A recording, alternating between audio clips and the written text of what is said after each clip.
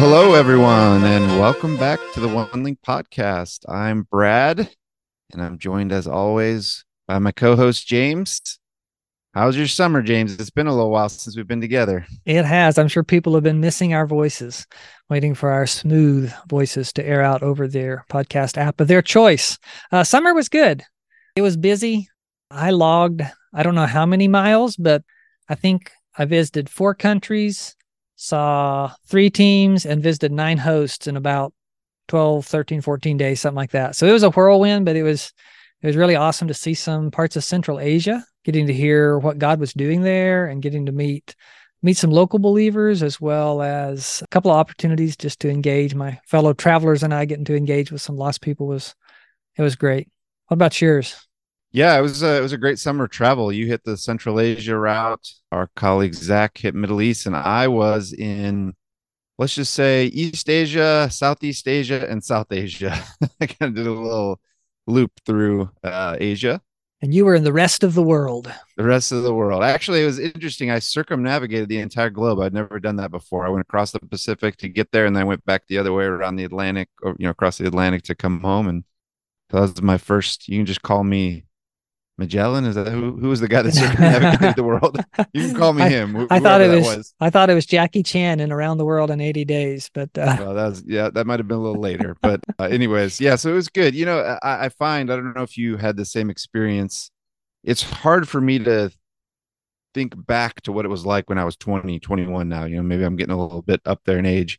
And so when I go on these trips when teams are out, even though, traveling in the summer has some disadvantages, going there when the students are there, you just get a feel for, oh, this is what it's like to be on one of these teams. And I think it's helping me to know how we can train better and prepare students better. So I really liked that. I really enjoyed being with the hosts. We just work with a great network of people overseas. So very encouraging. Traveled with another one of our colleagues, Kevin. We had a fun time together. So it was a good summer. It was a fast summer, just kind of flew by. And here we are. We're back at it. Yeah, I agree. Our students all made it back. No one got left behind this summer. Unlike other summers, or what? Well, you lose one a summer. I think we brought them all back right. since I can remember. Yeah. Well, it was good. They're back. They had some good stories. Now we're planning all our fall trips, start out on our fall mobilization. What we hope to be doing with a bunch of our campus partners. Yep, we're hitting it. Helping them mobilize their students. Yep, I'll hit the road here. You're going pretty soon. Next week you'll be out at your first one, and then week after I'll be out in Missouri, and there's the next weekend. I think we've got 4 or 5 of them all at one time. So it's gonna come fast and furious. Yeah, it sure is. Well, I'm really excited about season 4. I don't know if you're excited about it, but we got a great lineup of topics that we're going to cover this year and this season. I'm looking forward to it. As we walk through it, we've been kind of dreaming and scheming on what we're going to do, and I think you got some great stuff lined up.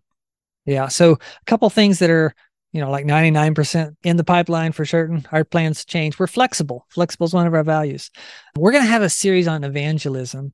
I feel like that's something that really very few of our students come in fully prepared for that. And myself, I need to grow in that. I think everybody needs to grow in that. So we're going to talk to some people that have some really good thoughts, good practices in that. We're going to talk with a couple of people that are good at having mobilization conversations with people. How do you have a conversation with a college student about going? So we'll talk with that. Then we're going to, and we've been going through our THUMB acronym: tribal, Hindu, unreligious, Muslim, Buddhist. We've got 3 of those done. So this fall, our plan is to tackle the unreligious and then tackle the tribal or the syncretistic religion. So tribal, I think, will really actually weave in all of them there. And then last but not least, and it's actually going to be our very first one, we're having what I'm going to call our old timer series.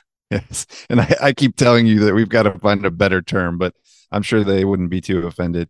Yeah, I'm really excited about this because we've been laboring these, I've been here 5 years. You've been here a couple of years now. We've been laboring and doing all the things you're talking about, mobilizing, training students, but we're not doing that just out of thin air, right? We're building on a foundation that others have laid. And we're just actually a very small part of a bigger thing that's been happening for 30 years now at OneLink. So I'm excited to hear the stories. I know a little bit of the history of our organization, but I think we'll both probably learn a lot from it. I know it's been great for me. We're going to interview 3 men, and there's definitely other people that could be interviewed. We're going to talk to Bob, Brett, and John. But I think it's a great opportunity to hear their stories. And we're going to start farther back in their stories. We're not just going to start at like day one. How did you start OneLink? But we're going to go back and kind of see how God directed their paths and led them. Because I think that's something a lot of our students have issues. Like, what's God want me to do next? What am I supposed to do next? And so we're just going to watch how God shaped and guided them, and things he used that were both good and bad to guide them to the point where they were going to the nations, and then where they felt like OneLink is what they needed to start. Specifically, John needed to start, and then how that grew. So it's going to be really exciting. Well, what's interesting, going back to this summer, we had a team that went out. They went to our East training, and about half the team, their parents had gone on OneLink teams, 20, 30 years earlier. And so it's just interesting to see those generations now, that those people went probably in the 90s, their parents had gone. They then talked about it with their kids all growing up. I mean, I remember talking to several of the people on this team whose parents had gone, and they just said, growing up, my parents were always talking about this experience, and I always wanted to go, for the last 20 years. And so then now they're going out. So we're seeing some of the legacy really playing out in people's lives as now their kids are going. So that's something that's unique when you have some continuity over a period of time. You begin to see some of those seeds that were sown, and now they're, the harvest, the fruit from that is really noticeable. And so it's exciting. I think it'll be interesting to hear some of the seeds that were planted back then, because I think we'll be able to identify now some of the fruit that we're bearing as an organization because of that work. And I'm sure it was not easy in those early days. I mean, it was, anytime you launch something, there's challenges. That's absolutely true. And we'll hear some of those. There were some hard chargers, and they sacrificed a lot, and they took some really big steps of faith. And I'm really grateful for them. I was great that I got to sit in and hear the stories firsthand. And we're going to try our first melding together of 3 different stories on the OneLink podcast and see if we can put them together in some sort of coherent, semi-chronological order. So you're an ambitious man, James. I'm an ambitious man. So with that said, welcome to what I'm calling the Old Timer series, or we could call it the Learning from Those Who Went Before Us series, or the Back When It Actually Was Harder series. Or if these men described it, they might call it the Mistakes We Learned Along the Way series. But really what it is the story of God igniting these men and others with a heart for the nations and a heart to send students to fulfill the Great Commission among the nations. It's the story of how God used 3 men to ignite a movement that really launched the sending of college student teams to the nations. So with that said, you can call it what you want, but let's dive in. I grew up in Lawton, Oklahoma. That's the voice of John Brooks, founder of OneLink International. Before that, he was a campus minister. We're going to start with John's story because John was the instigator behind it all. He was the catalyst. John is in his 70s now. John was and is a networker, a driver, a risk taker, a man of faith. I had just asked John to start back at the beginning of his story, maybe around the time he went to college. My wife, Peggy, and I got married. She was right out of high school. And so I was working. I was going to Cameron, what is now Cameron University. It was a junior college in those days.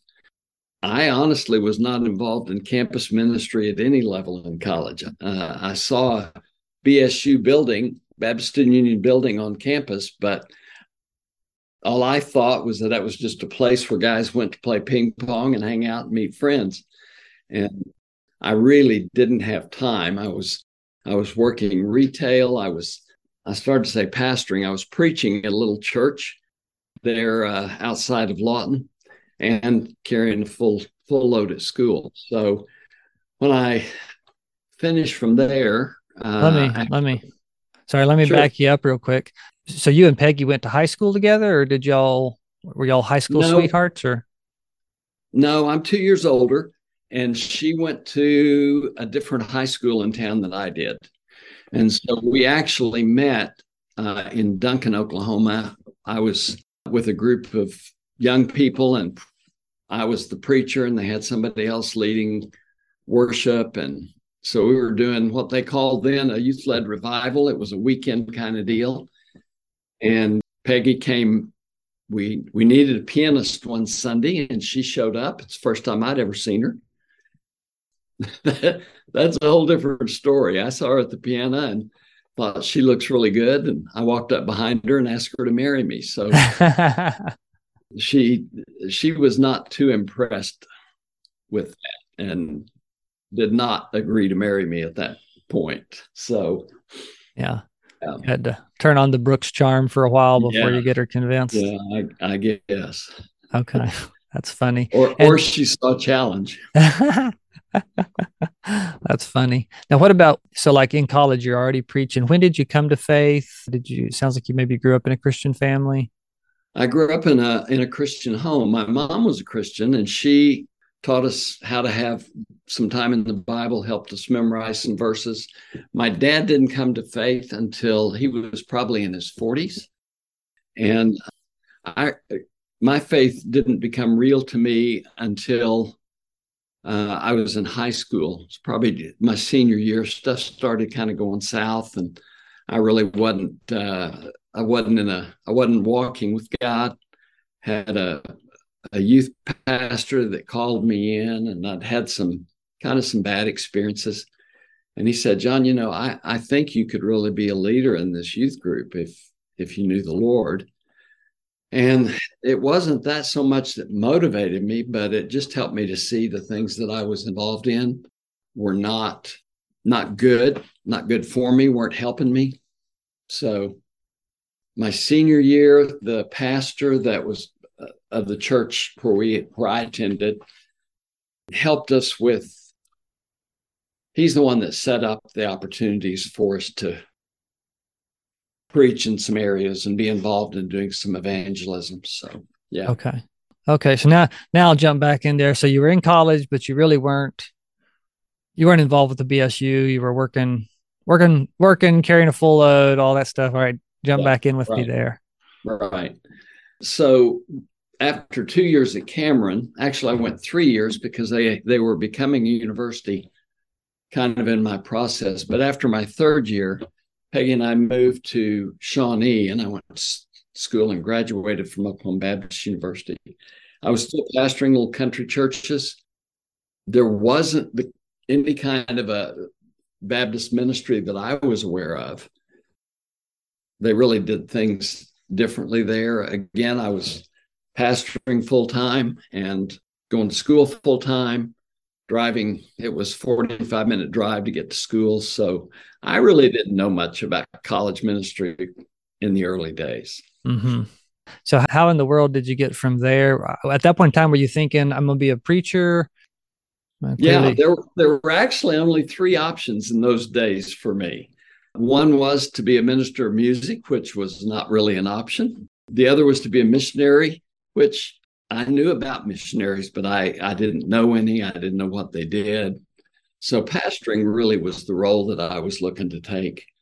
I had, all through high school, I thought maybe I'd be an attorney. And so took a lot of forensics, speech, took Latin, stuff like that. And God used especially the opportunity to be in front of people. Helped prepare me for what he already knew I had in the future. So when I came to faith, that was pretty much for me, that senior year in high school. I also saw that as God's hand leading me into ministry, and thought it would probably be a pastor.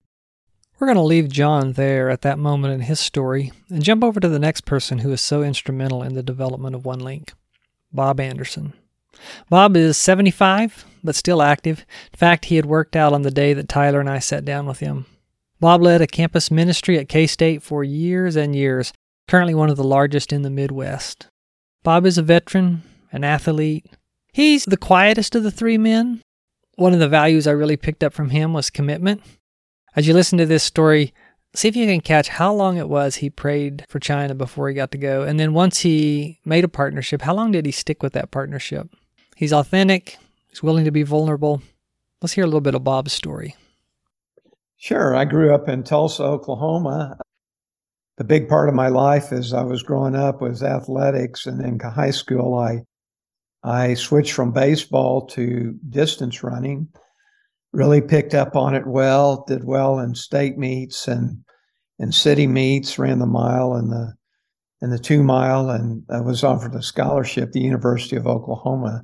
Nice. Now I have to ask this. What did you run? What is your best mile time? I wasn't very good. I was about 4:20. My forte wasn't speed. It was running a long way. Yeah. And running till I did hurts. just good enough to get by with a mile. So yeah. And I was able to go to the University of Oklahoma, a great provision. My folks didn't really have much money to help me. And, that scholarship paid a lot of my way through school. When I went to OU, I really didn't have a lot of close friends. I had some in high school, but they didn't really go to OU. I didn't have much of a relationship with God at all. I'd kind of grown up in a church, but Jesus wasn't really a part of my life. I certainly didn't have any vision. And candidly, my character was marginal as far as the standard of Christ would go. Other than that, I was squared away. But in college, God took me from those immature things and began to do a real work in my life.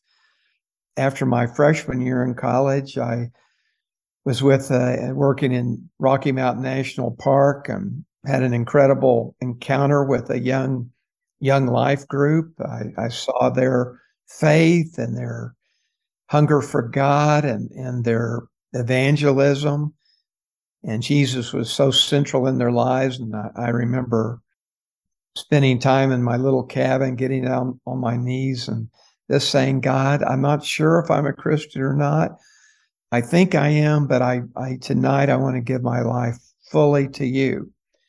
And I think life really started for me that summer after my freshman year. Began to read the Bible, even tried to share Christ with some guys I was working with for the Park Service. That next year, Max Barnett came to the University of Oklahoma as the campus minister. And as God would have it, he began to spend time with me. I didn't have a lot of time because I was running, fall cross country, winter indoor track, and spring outdoor track. So I never had an off season as a distance runner. And I would get up at 6 a.m, read my Bible a little bit, and be at the track office by about 6:35 to run 6 miles. But I made that commitment that God was really worth knowing personally. And even though I was, 18 years old or so, God kind of just locked that into my heart. And, a lot of people struggle with daily devotions, and that was in 1966, I guess. And I've never really struggled with meeting God in a daily quiet time. I've missed a few here and there, but it's because I've had travel days or sick or something. It's not just because I didn't want to do it. And that really began in college. And Max began to share with what it meant to invest our lives in others. And I began to do that. I had no idea what I was doing, but he kind of helped me. And through the college years, I invested deeply in 3 young men that continue to do well after I graduated and after they graduated. And so the last 55 years, I've given my life to help people take those next steps with Christ. I've done other things with ministry. I'll speak here and there. And I probably made 15 trips or more overseas to everywhere from Afghanistan and Iraq or Iran to Morocco and South Africa and China and Russia and all over. But the reason I do that is just not to fill up passports, but because I really love to help people take that next step with Christ. And that's what it's all about for me, relationships, relationship with God, having a healthy relationship with ourselves, and relationship with others. And I'm 75 now, and that still is my sweet spot. Yeah, what you do. Yeah, Yeah. you look young for 75, Bob. Well, yeah, well, I worked out hard this morning, so my weight's is down pretty well, and I feel pretty well. So, I think for most, I can hold my own as a 75-year-old, but we'll see how the future holds. So how did you, I know you and Brett were buddies, Brett in there. How did you go from, you were in Max Barnett's ministry, being discipled by him, starting to learn to disciple other people. How did you get from there to starting your own college ministry at a different campus? During my years in school, the Vietnam War was going on, and I would have been drafted right out of college because my draft number was 7. I felt like going through ROTC was the best for me. I know a lot of my friends went to graduate school. I was a little bit burnt out on college. Plus, I felt I could learn some things in the military. So that's what I did. And Sandy and I were married right after I graduated. Our honeymoon was driving from Tulsa to Fort Gordon, Georgia. And I reported to be a signal officer there for training at Fort Gordon in Georgia. Then I had a stint at Fort Sill in Oklahoma. And then my last stateside was at Fort Riley in up near Manhattan, Kansas. And while I was there, I was only there about 2.5 months, but I got acquainted with a volunteer campus minister that had a Bible study in his home. And I got acquainted with a pastor that loved students. And then I got orders for Vietnam. Wow. We're going to leave Bob's story here with him heading to Vietnam. Now let's get into the story of the third man God used to launch and develop OneLink International, Brett Yon. It was actually sitting in Brett's living room where the genesis for this series began. I asked him how all this started, and as he was talking and telling all these great stories, I thought to myself, why are we not recording this? So now we are. Brett is a storyteller. He's loud, he's funny, he's a people person. He enjoys life. He's caring. This is Brett. Okay. Well, I was born at an early age. Okay. We'll just start there. But I grew up in Norman, Oklahoma, and as a kid, went to First Baptist Church, which was a mission-minded church. The church had been a sending church, had missionaries in Brazil, the Middle East, that I knew them when they came on furlough. I knew their kids. And the Summer Institute for Linguistics with Wycliffe was held in Norman in the summers every 3rd or 4th year. And I met kids from all over the world that would come to First Baptist Church on Sundays during the summer. I think one of the things that really struck me as a kid was when Jim Elliot was martyred in Ecuador. And I have distinct memory of our church praying for the missionaries the Sunday after we learned it happened. And then when Life magazine came to our house, that I mean, it's like I studied that. I looked at the pictures. I read it. I was probably 9 or 10 years old when this happened.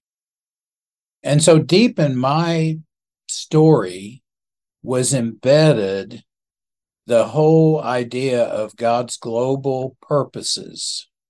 And I feel very privileged to have that as a part of my story, even though it wasn't until my college years that I began to really get serious with Jesus. So I ended up at OU. I was in the youth group at the church. I was a good Christian kid. All my sins were respectable sins, no non-respectable sins that I can remember. But I just didn't have that life in Jesus that I had heard talked about. And as I was growing older, I began to think, well, is Christianity something that's for real, or is it just because I was born in Norman, Oklahoma, that I'm a Christian? And I began to think about that. I was majoring in literature, history, and philosophy. And the philosophy courses, I truly enjoyed them and decided I wanted to be a philosophy professor at a university because I loved universities.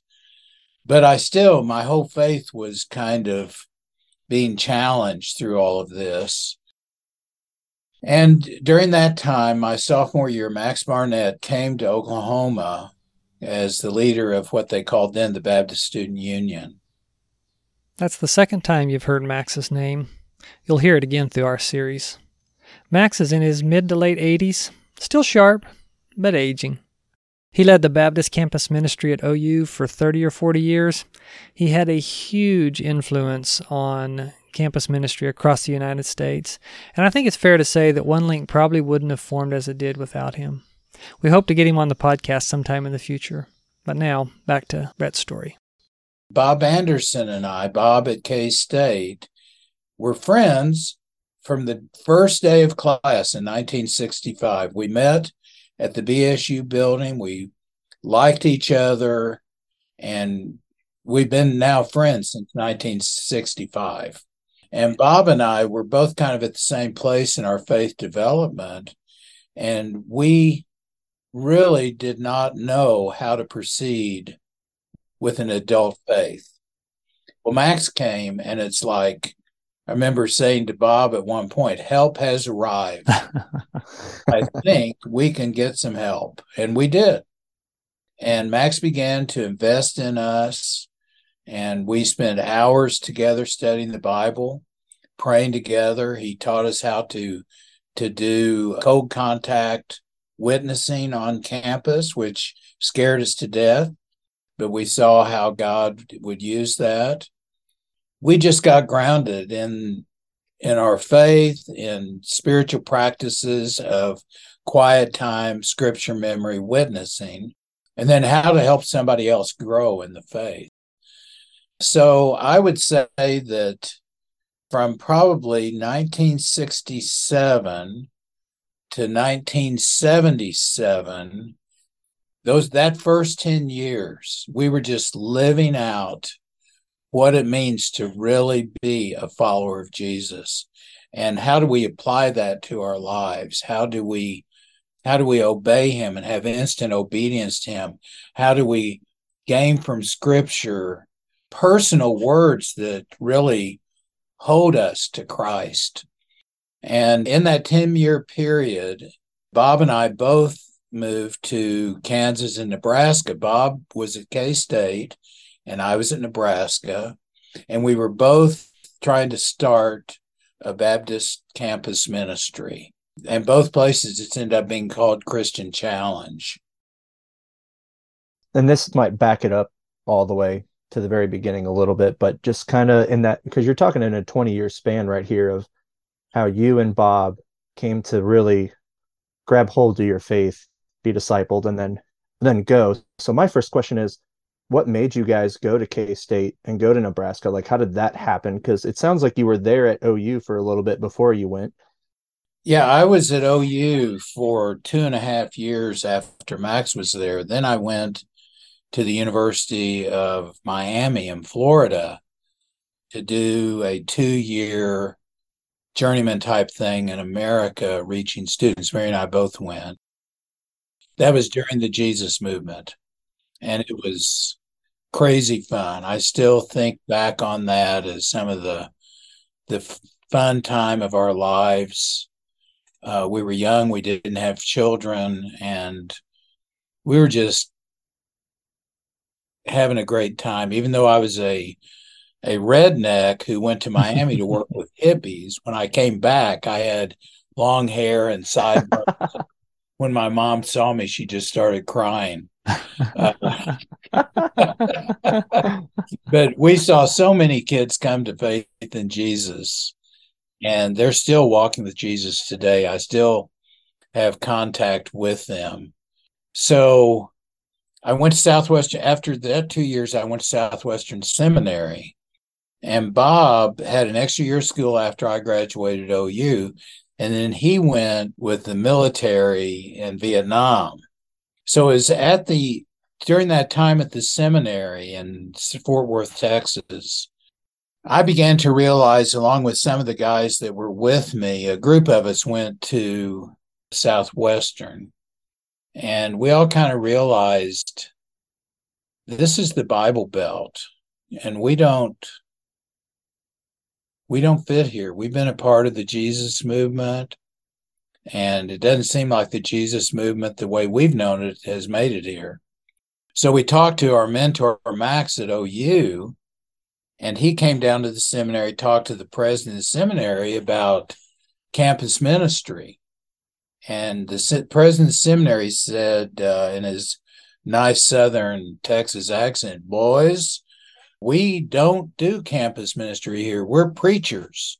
We're training people to preach. Maybe you need to find another place." And so with his invitation, we made a trip. Max said, "Well, what if we looked at campuses that are already in the football conference called the Big Eight at that time? What if we looked at some campuses that did not have BSUs, Baptist Student Union?" Said, okay, so after finals in December of 1971, we drove from Norman to Iowa State, Ames, Iowa. And there was a guy with us in our circle, Jack Owens. And we were there. We met at church and talked. And Jack really felt like this is where God wants me. Then we came over to Lincoln, Nebraska. And I had that sense of, oh no, I think this is where God wants me. And then we drove down to K-State, and Bob was in Vietnam, but he had given us proxy to say, wherever you want me to go, I'll go. And he had been trained at Fort Riley outside of Manhattan, and he had been involved in the only church in Manhattan, he and Sandy, during training, and they'd been investing in college students in that church when they were there in the military. And so when we told the pastor of the church, well, Bob and Sandy Anderson would be willing to come here, he said, oh, wow, that would be amazing. One of the most disconcerting things that happened with these churches is they all three said, well, we want them to come, but we don't have any money. And Max said, that's no problem. These guys will trust God for their money. I remember when he said that, Jack and I kind of looked at each other. It's like, oh boy. We raised our support from the first day we came until 41 years later when we left. Okay, we're going to leave Brett there at his story, raising his support, Bob raising his support as well. Let's jump back into John's life.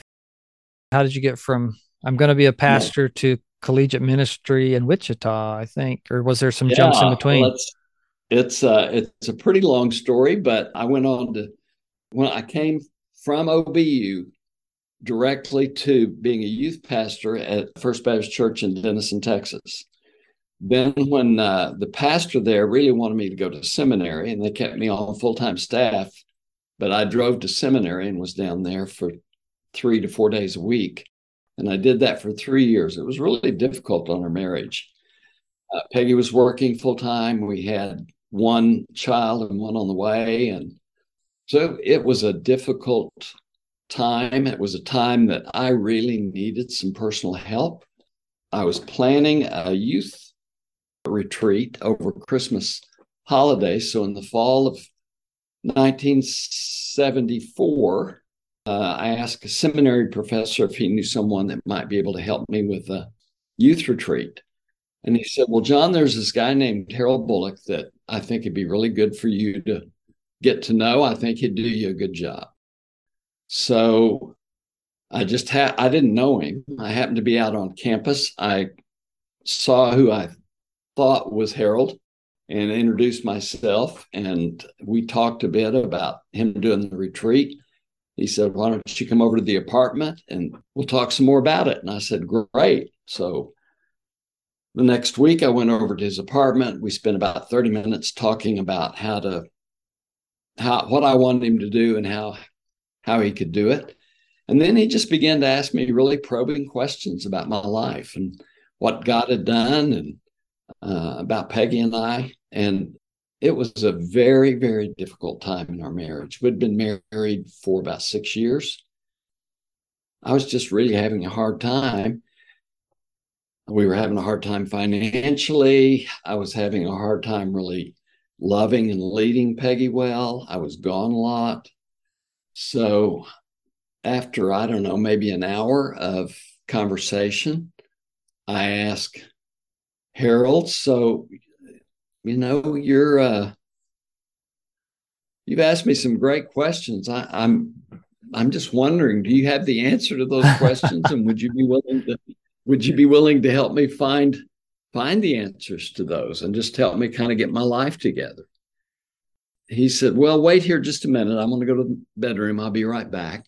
And he went to his bedroom, came back, and laid out his prayer journal on the coffee table in front of me and said, I want you to read that paragraph right there. So I did. And it said something to the effect, I don't remember the exact words, but the prayer request was, Father, would you lead the man who's in my Old Testament class, sitting in the front row, second seat from the door? Would you lead him to ask me for personal help? And that was me. So Harold began to invest in my life. I noticed in some stuff that you had sent me earlier, who discipled me. I didn't know how to disciple anybody. I didn't know what it meant to invest in anybody. Harold, he said, you've asked, and I think if I'm going to do this, you need to know what expectations would be. And so he laid expectations out, and that was not an easy path. And I just thought, and actually said, Harold, I don't know if I want to do that or not. That's, wow, you're asking a lot. He said, well, John, the question is not whether or not you want to do it. The Lord Jesus didn't want to go to the cross. The real question is, will you do it? I had not been good at starting things and finishing them. I could start a lot of things, but I didn't finish well. And I determined at that point, this is the time I need to finish well. So began to meet with Harold, often would drive. It was 100 miles from where I lived to Fort Worth. So sometimes I'd go back on weekends when I could. Certainly we got together at least once a week, and it just changed the whole trajectory of my life and ministry. When I got ready to graduate, Harold asked kind of what I was thinking about ministry, and he's committed, has been for the last 45 years, to church planting. In fact, generationally, I think they've planted more than 100 churches out of the church he started there in Fort Worth, all over the world. So he said, John, I think you'd do really well in student ministry. And I'd never done student ministry. I didn't know what it would look like, but I thought, okay, if I have an opportunity, I'll certainly consider that. So I left First Baptist Church Denison, came back went to a little church outside of Denison that I pastored for about 2 years. And we had an opportunity from there. The guy that was leading campus ministry at Grayson County Community College asked me if I'd be interested in leading the Bible study among students. I said, sure, I'd love to do that. So I did that. Then he said, John, I'm getting ready to go out to Arizona. They've asked me to come out in view of a call at Arizona State to do student ministry, and I don't think I'm going to do it. But I'm wondering, if I decide not to, would you be willing and open to be considered? And I said, sure. And Peggy was Peggy was not really into doing student ministry. It was a real stretch for her to do that. She didn't finish school. She went to work to help me finish school. So it was a challenge. But when Bill came back, he said, I put your name in out there, and was telling us about what the ministry was like. And I remember Peggy saying to him, Bill, we so appreciate you you going and gathering all this information. We're really going to have a great time in Arizona. And I thought, what did she just say? Hey, we haven't been offered anything yet.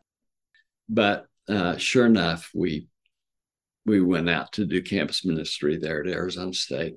Okay. We were there for 3.5 years, came back. My boss changed. Okay. And the expectations the new boss had of me were not things that I had agreed to, nor were they things I really felt like I was capable of doing. So felt like God was very clear, led us to move back to, we weren't sure where. We just sold our home and packed up the U-Haul and headed back to Texas. And what years would that be there? That was 70. See, we went to Arizona in 78 to 81. Yeah, 81 to 83. We actually moved to Arlington during the recession. And Peggy got a good job working in the dental office, and I got a good job mowing yards and handing out phone books and working temporary over Christmas and whatever I could find to do. We were there for a couple of years. But I had committed, I'm not going to float my resume. God knows where we are. And so we'll just trust him. We were there 2 years, and I got a phone call from the pastor that had married Peggy and I, and he was pastoring a church in Wichita, and they needed a campus minister at Wichita State, and asked if I was open and interested in doing that. And my first response to him was, no, not really, because it was a commuter campus, and 70% of the students were night class students. It just didn't fit. But I was reading in the book of Proverbs, and the Lord reminded me that the one who gives an answer before he hears, it's folly and shame to him. So I called the pastor back and said, we'd be glad to take a look at it. And we've been here since 83. Okay. That's excellent. Yeah. So was that River Church at that point in time, or what church was it? We actually came to do campus ministry at Wichita State. The church that we attended was Olivet Baptist, and Terry Williams, who is our pastor, has been our pastor for the last 20 plus years. He left Wichita to go back to Fort Worth, or to go to Fort Worth to get his seminary. Was a part of Hope Baptist Church, Hope Church down there,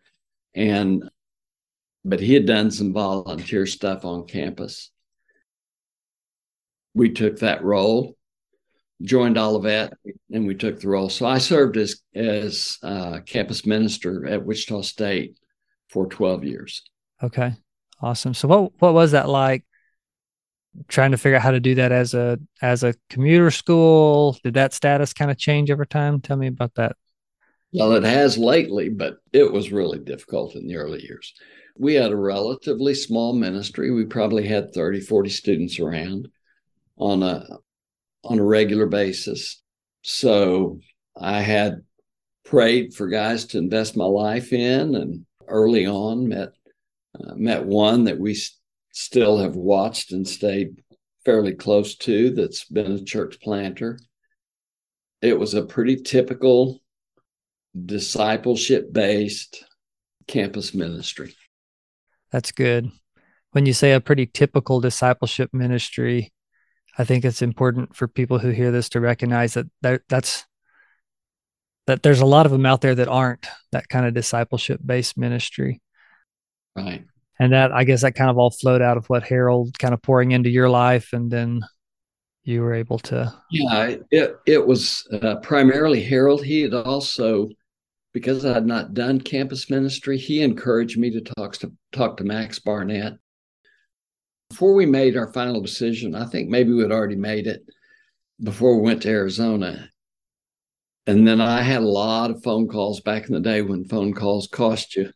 Every time there was a situation arose, I'd call Max or I'd call Harold and couldn't figure out what I needed to do. But I remember Max telling me, he said, John, he told me, we talked probably 2 hours, but I remember only two things he said. One was, they had a building there at Arizona State. He said, don't spend your time in the building. Get out on campus. I thought, great, I can do that. And the second thing he told me was, Arizona State is not OU. So go and figure out what you need to do at Arizona State to be successful. And it was really good advice. It wasn't a campus like OU. It was very different. So there you have it. That's where we're going to stop for today. As we look at our three men, I think you're beginning to see steps of faith. You know, we haven't even got to one link. In fact, we haven't even got to them thinking about the nations really yet. But what you're seeing is you're seeing men that had somebody invest in them, and disciple them, and then you begin seeing them take some steps of faith. They're moving forward. In our next episode, we're going to see how God begins to shape these men's heart and bring different people together, and how he begins to give them a heart to reach the nations. And not just a heart to reach the nations, but a heart to reach the nations with students. It's going to be really great. We'll see how far we get in the next one. Until then, I really appreciate you guys. Really appreciate y'all listening. And I will see you next time.